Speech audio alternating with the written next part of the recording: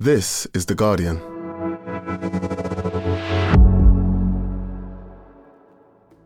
Today, it's 50 years since the UK's first Pride March. We speak to one of the pioneers who made that happen, and to the LGBTQ campaigners who are fighting for our rights today.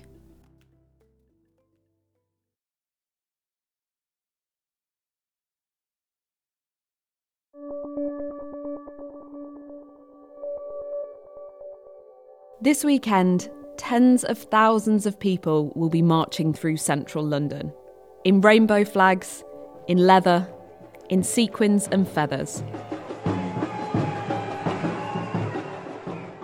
Since 1972, Pride has been a space for LGBTQ people to protest and to celebrate.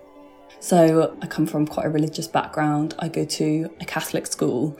And so I don't see many visible displays of solidarity or sort of queer recognition. And I think for me, Pride is about sort of denouncing shame, because for a very, very long time, I struggled a lot in my personal life with feeling very, very ashamed of who I was.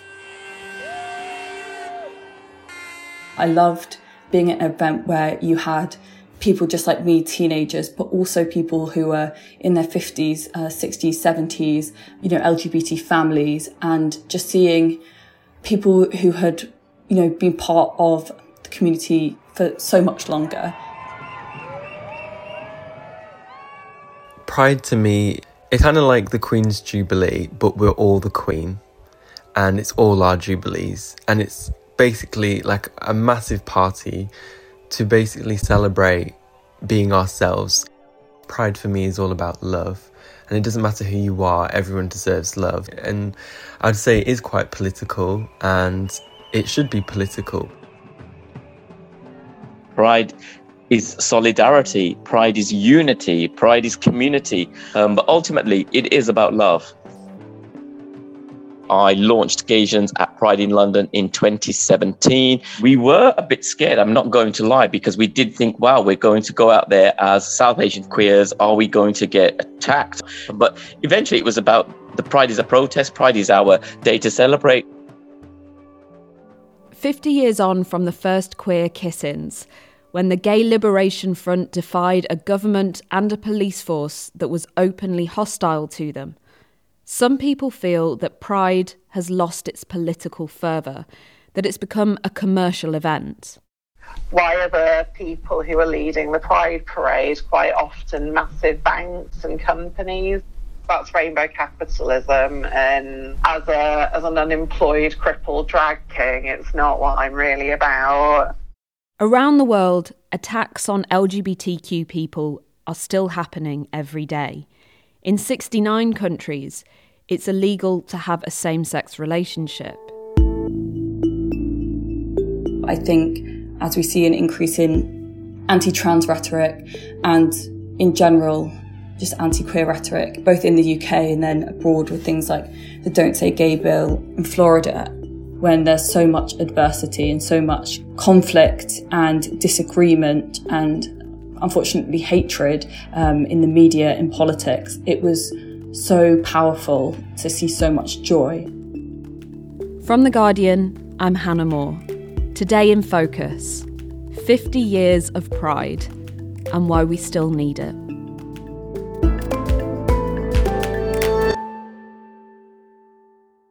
I'm Ted Brown. I'm a veteran of the Gay Liberation Front. I joined in 1970 when I was 20.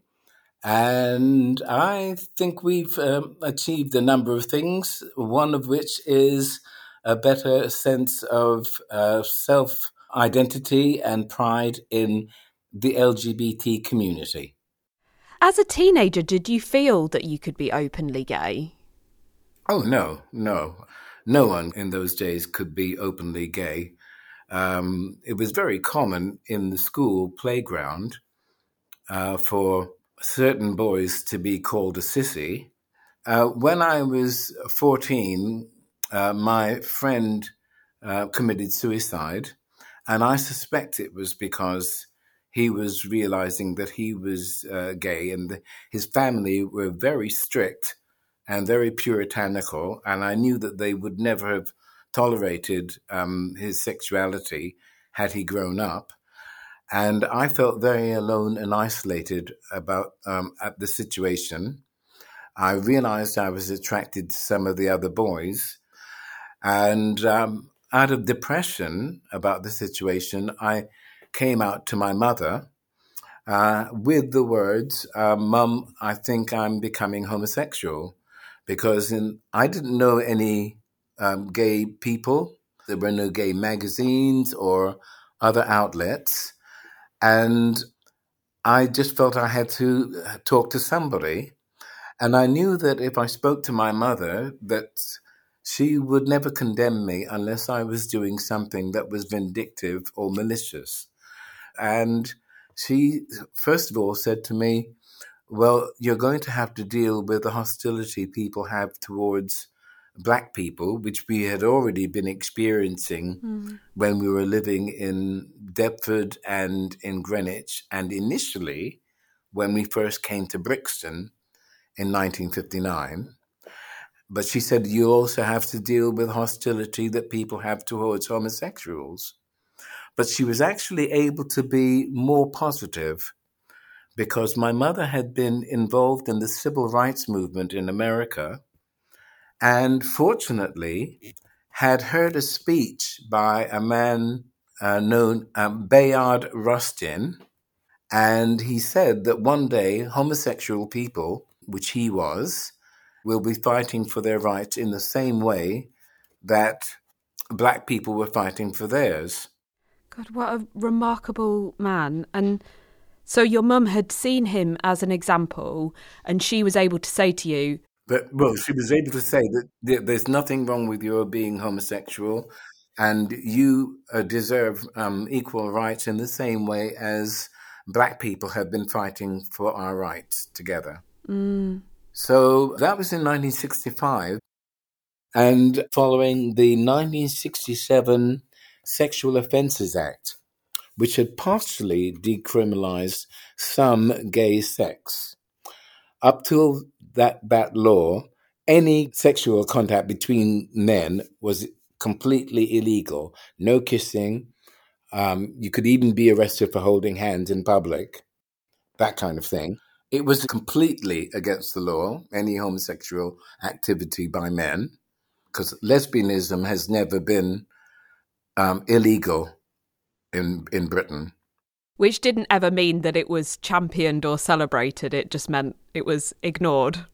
Exactly. Then, in 1969, when I was 19, I read an article in a newspaper which was being very flippant and reporting that queens with their handbags were fighting off the police at a bar in New York. And I did cartwheels all around the living room. And that bar was the Stonewall Inn? Yes, yeah. Somebody, after they started throwing stones at the police who were trying to raid the Stonewall pub, someone shouted gay power.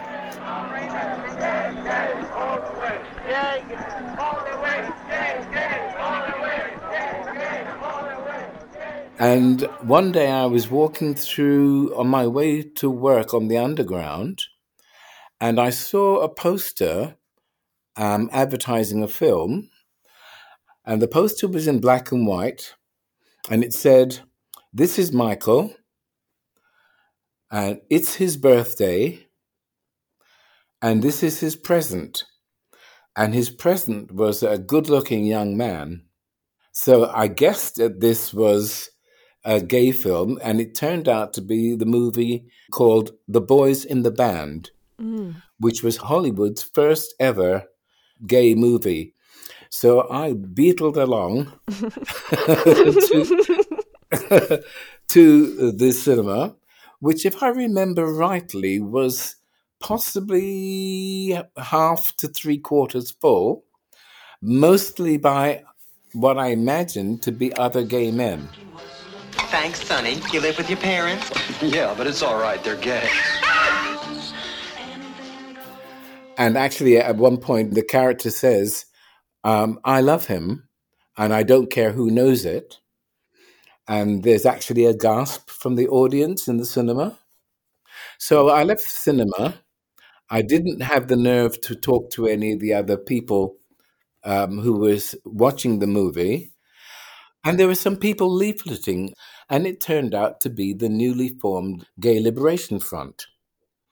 And the leaflets invited people to attend the next meeting of the Gay Liberation Front at the London School of Economics. And then you started going along to their meetings. What kinds of things did you discuss? Well, it was all very kind of haphazard, because one of the things that people don't realize is that the Gay Liberation Front was never an established organization. It was a movement. So what was happening, we regularly had think-ins, which was us arguing that every single lesbian and gay man had been brought up in a heterosexual environment. And we wanted to rethink everything and from the ground up. We discussed romance, we discussed one-night stands, cruising, all sorts of things. Gosh, it must have felt so refreshing for you to finally be able to be speaking about all of that openly. Well, it was doubly refreshing for me, because it was the first time I was meeting other gay people at all. Some of the other people there, most of them were older, because I was only 20 when I first joined. And there were others who had found gay bars and gay pubs and had lived their lives with a gay kind of a community, but a very sheltered one, because obviously most of them couldn't come out. So we decided to have this demonstration, and we decided to be very confrontational. And we kissed in the park. And in fact, the picture of me kissing somebody, a guy in Hyde Park, is in the current issue of Attitude magazine. If a policeman approached anybody who was kissing, 8 or 9 very flamboyant, very angry GLF people would turn up and hassle them. And I think they didn't want the embarrassment of seeming to be outnumbered or outwitted by a bunch of poofs. What you were doing was so brave. I mean, to take on the police like that, but you just did it in such a joyful way, which I think, lays the foundations for much of what Pride has become, a celebration and a protest. How did the first event go down in 1972? What was that like? It was really important for us to come out and be seen, and to show that we are proud of who we are, and that we are not the stereotypes that are being circulated about us. I mean, there are disputes still about the number of people that were involved. Some people think it was about 700. Some people reckon maybe as many as 2,000 people altogether.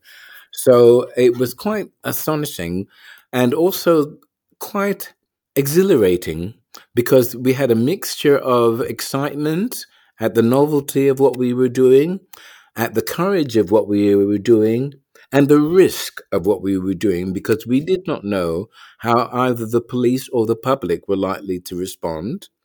And there were incidents of the police shouting abuse or being aggressive to several people. Occasionally, as we marched along Oxford Street, 1 or 2 people shouted abuse. But surprisingly, I think the majority of people seemed either bemused or supportive, because every single one of us had spent our lives either in the closet or having to deal with hostility and sneers and comments about our sexuality and our personality.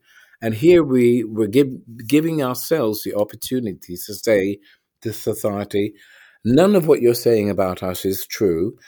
We're not going to put up with this anymore.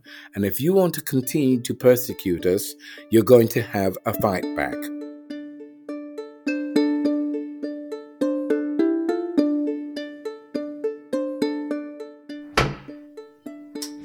So yeah, here we are in the Grade 2 Victorian listed library. A lot of people come in and go, "Isn't it like a proper library?" Or more worryingly, people say, "Doesn't it smell like a proper library?" Which are lots of dusty books, I think, maybe.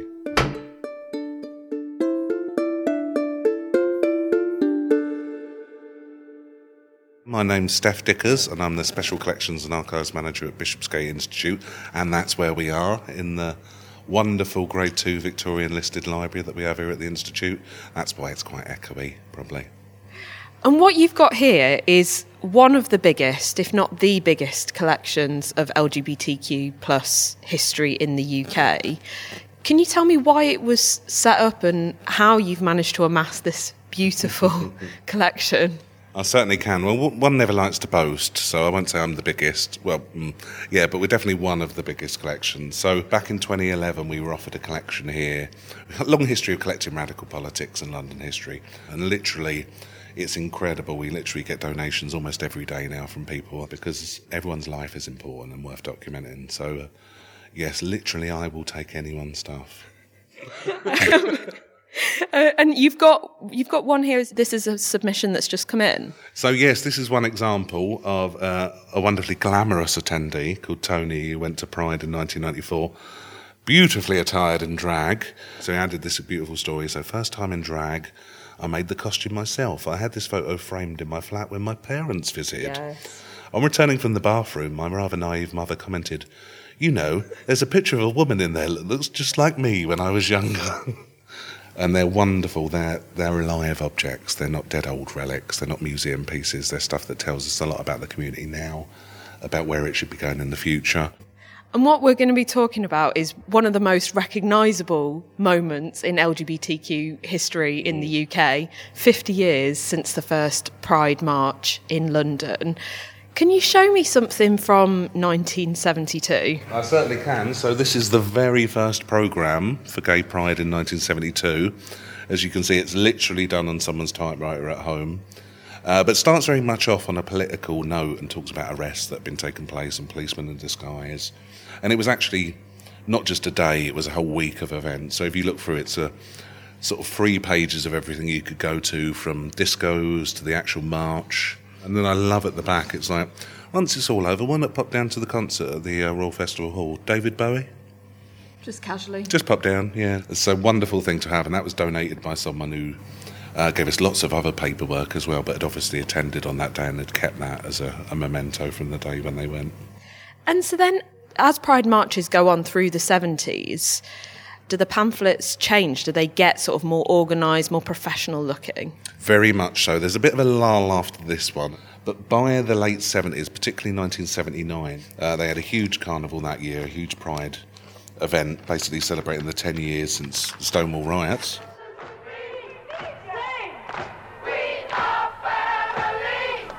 On Saturday, male and female homosexuals converged on Hyde Park for an open-air rock concert, the climax of Gay Pride Week.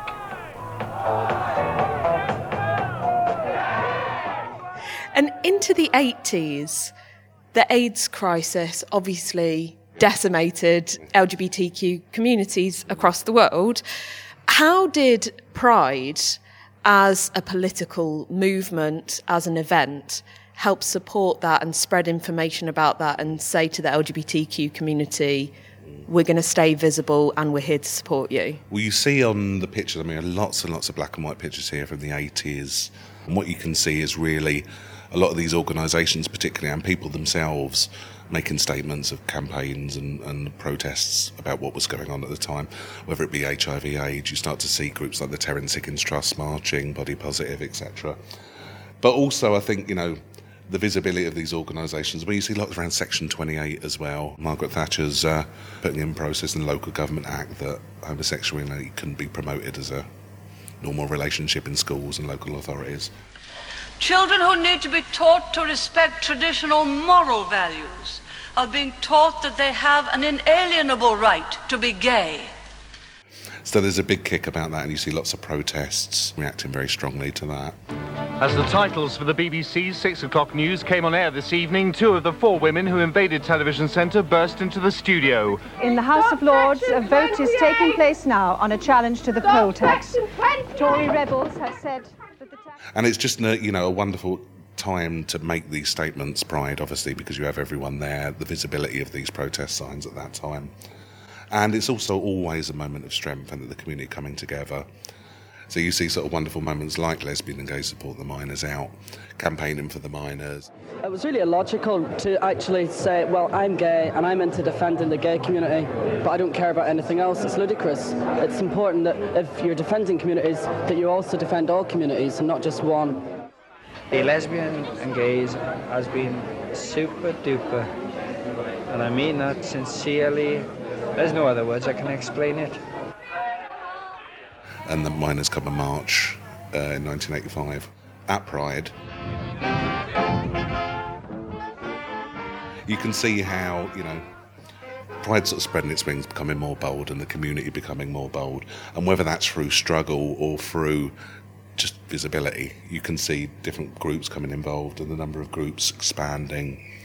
Marchers from all over Europe joined a huge gay parade and festival in London this afternoon as the capital played host to Europride. And then we've seen very recently, which is wonderful, to see Black Pride and Trans Pride as well.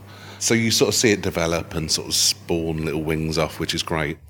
And I guess one of the images that people think of when they think about Pride is the rainbow flag. How did that come into being? Well, so the rainbow flag was like an American invention. So Gilbert Baker in 1978 comes up with the rainbow flag, which obviously becomes a big symbol in America for gay rights after Harvey Milk was assassinated, etc. But to tell you the truth, looking through the prides and the stuff we have here, it doesn't really become visible, I think, at least until the late 1990s. If you were to look at the main London Pride parade now, you'd say, well, this feels like a party, but looking over all of these pictures, as you've said, there's always an element of celebration right from 1972. But I don't look at these photos and think, that looks like a party. It looks like a political event. So when did things change? I think we've always got to be quite careful, because I think there was a lot of partying going on at Pride in the old days. There was obviously a lot of political statements being made in the march, seen very much as a political statement in itself, but there was always moments of joy as well as struggle at Pride. Even this first Pride programme we looked at, you look at the title of it, it's a carnival parade. It's not a intense political march. And one thing we notice through a lot of the collections we have here, sometimes moments you think of are just moments of joy, queer joy. They're actually intensely political in their own way. The joy of unashamedly dancing around in the street being who you are is political as holding a banner and walking along with it. So I think you notice that. And though there's a lot to be said about commercialisation of Pride, and you definitely notice that towards the end of the 90s into the 2000s, for a lot of people, Pride still functions in their first step to being out and who they are. And in the past few years, and I know you touched upon this, Black Pride has really gained momentum, Trans Pride has gained momentum. Do you have any artefacts from those? We're quite sort of sad, so we do attend these events and collect stuff and go around and buy the T-shirt and bring it back into the archives. So we're recording these wonderful events as well and adding it to the history. So when we're doing this, well, I won't be doing it, but when someone's doing this interview in the next 50 years, they'll be able to go, look at that Black Pride first programme, as we're doing with the 72 programme now.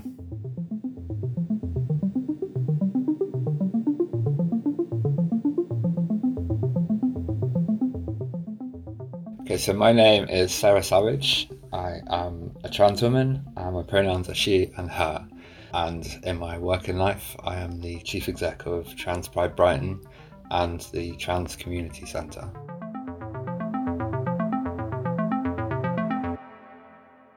Can you tell me a bit about growing up? Where did you grow up and what were things like for you?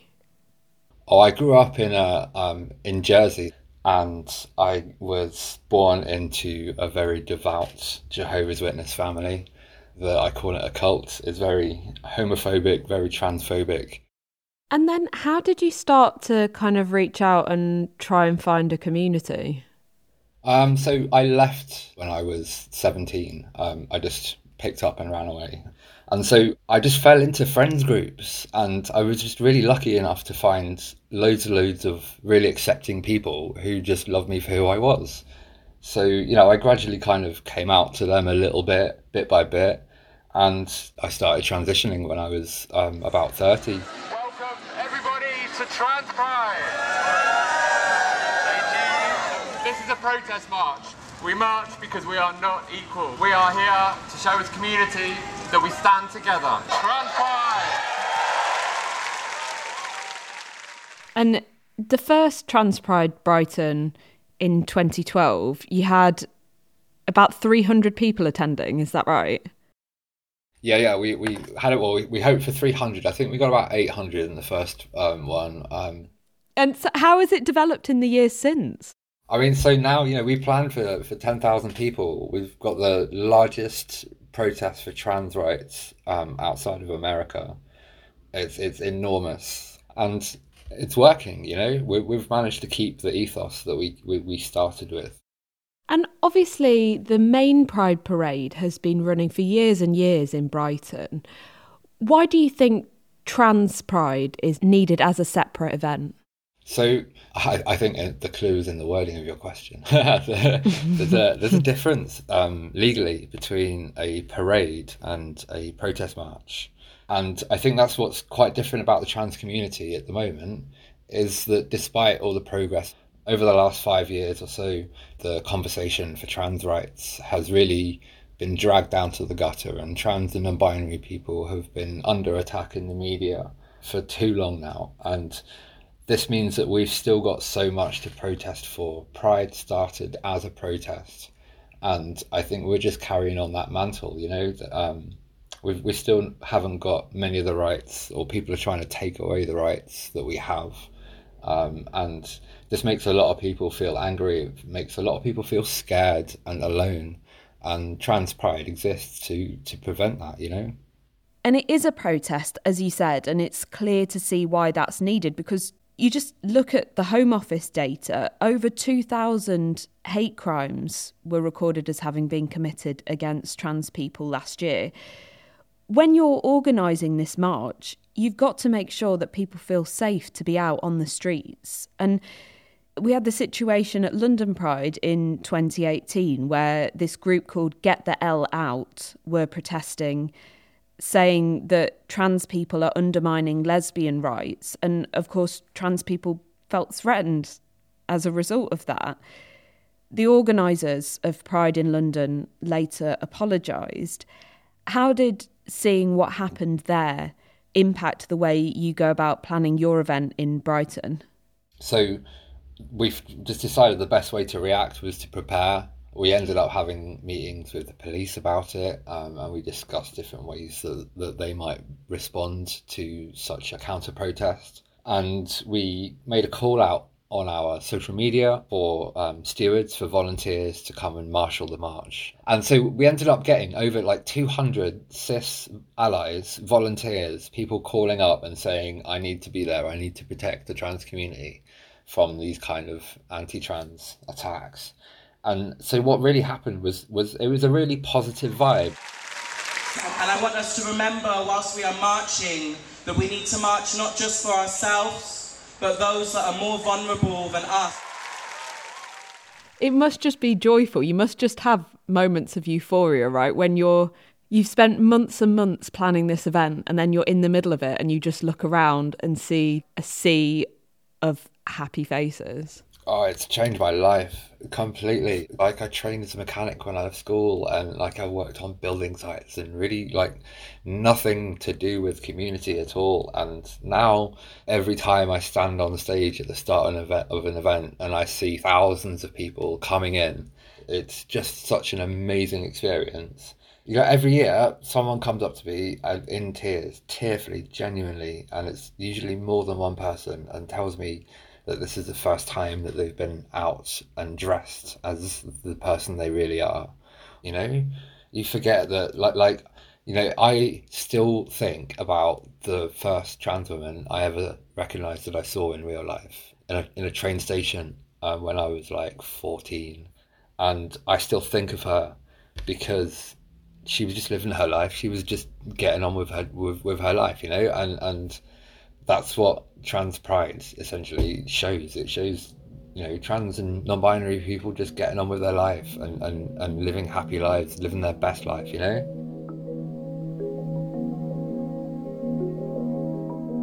Coming up, TED on whether pride still serves its political purpose 50 years on.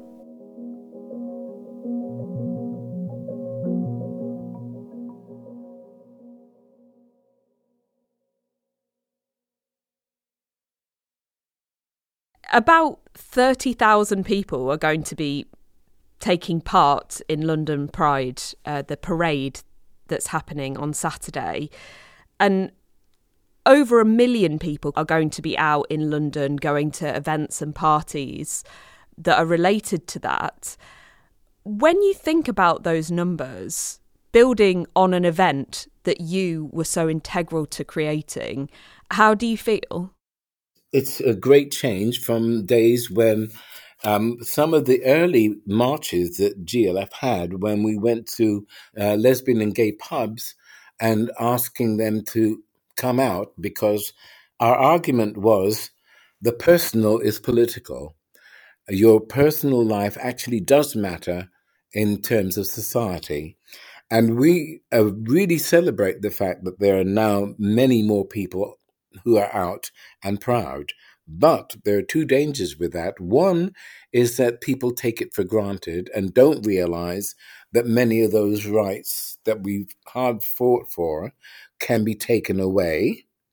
Secondly, they may not appreciate the battle that it took for them to get to that point.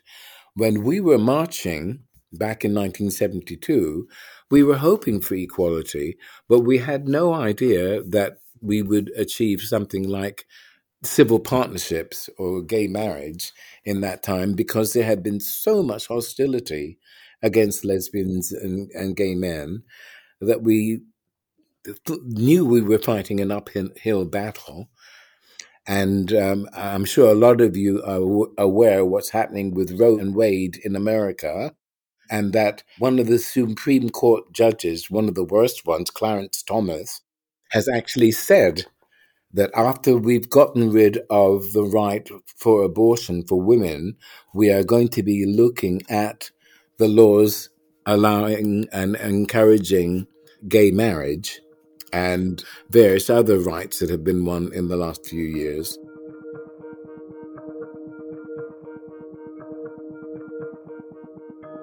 GLF is very much still going, but you're not going to be involved in the main London Pride March on Saturday, tomorrow. You're holding your own event, aren't you?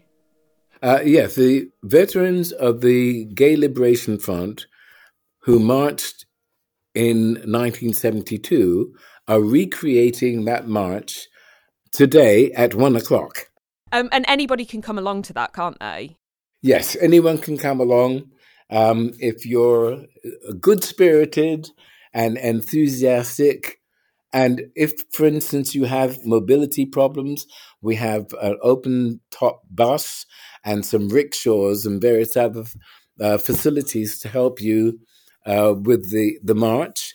We're not going to be going at breakneck speed. In fact, we think we're going to take maybe 2 or 3 hours to go from St. Martin in the Fields and Trafalgar Square to get to Hyde Park, because of the numbers of people that are going and the fact that many of the elderly GLF people are now in their 70s, 80s, and there are 1 or 2 people who are actually 90 who are coming for that march because they want to be there. They want to remember what we have achieved and contribute to an event that we hope will continue in the future and that we hope won't be needed in another 50 years. It's clear to see why Pride is still so needed. I mean, just in the past week, there have been Pride events happening all around the world. People held a Pride in Istanbul, even though it's technically banned there, and they got arrested. In Oslo, 21 people were injured and 2 people were killed because a gunman shot at them when they were just outside a gay bar, and they've still, in defiance, held a pride. I mean, thinking about that is so important, what you've created. Yes, and one of the things that we have to remember is that not everybody is out even today. There are a lot more people who are out, but there are still people living in environments, maybe in families or in jobs where to come out would endanger their lives, endanger their income, endanger their own self-esteem. We want a situation where people are able to do whatever they want as long as they're not being vindictive and attacking and hurting other people. And we want that to be the maxim that goes on into the future. And there's still a lot that needs to be done. Thank you for what you've done for LGBTQ people. Like, I really, really appreciate it. You've laid a foundation for us all to be able to live much more comfortably and happy lives. Thank you. Thank you. That was Ted Brown, Steph Dickers and Sarah Savage.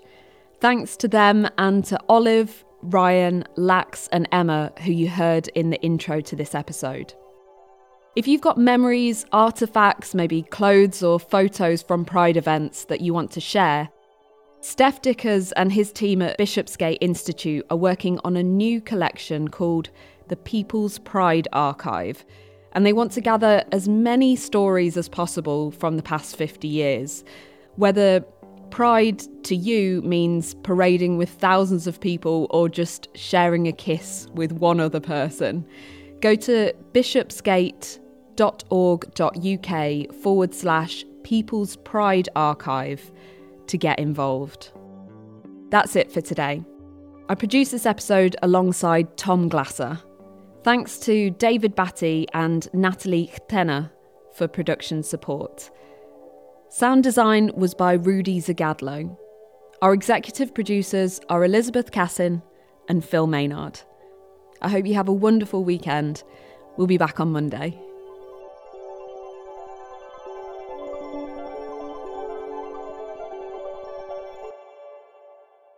This is The Guardian.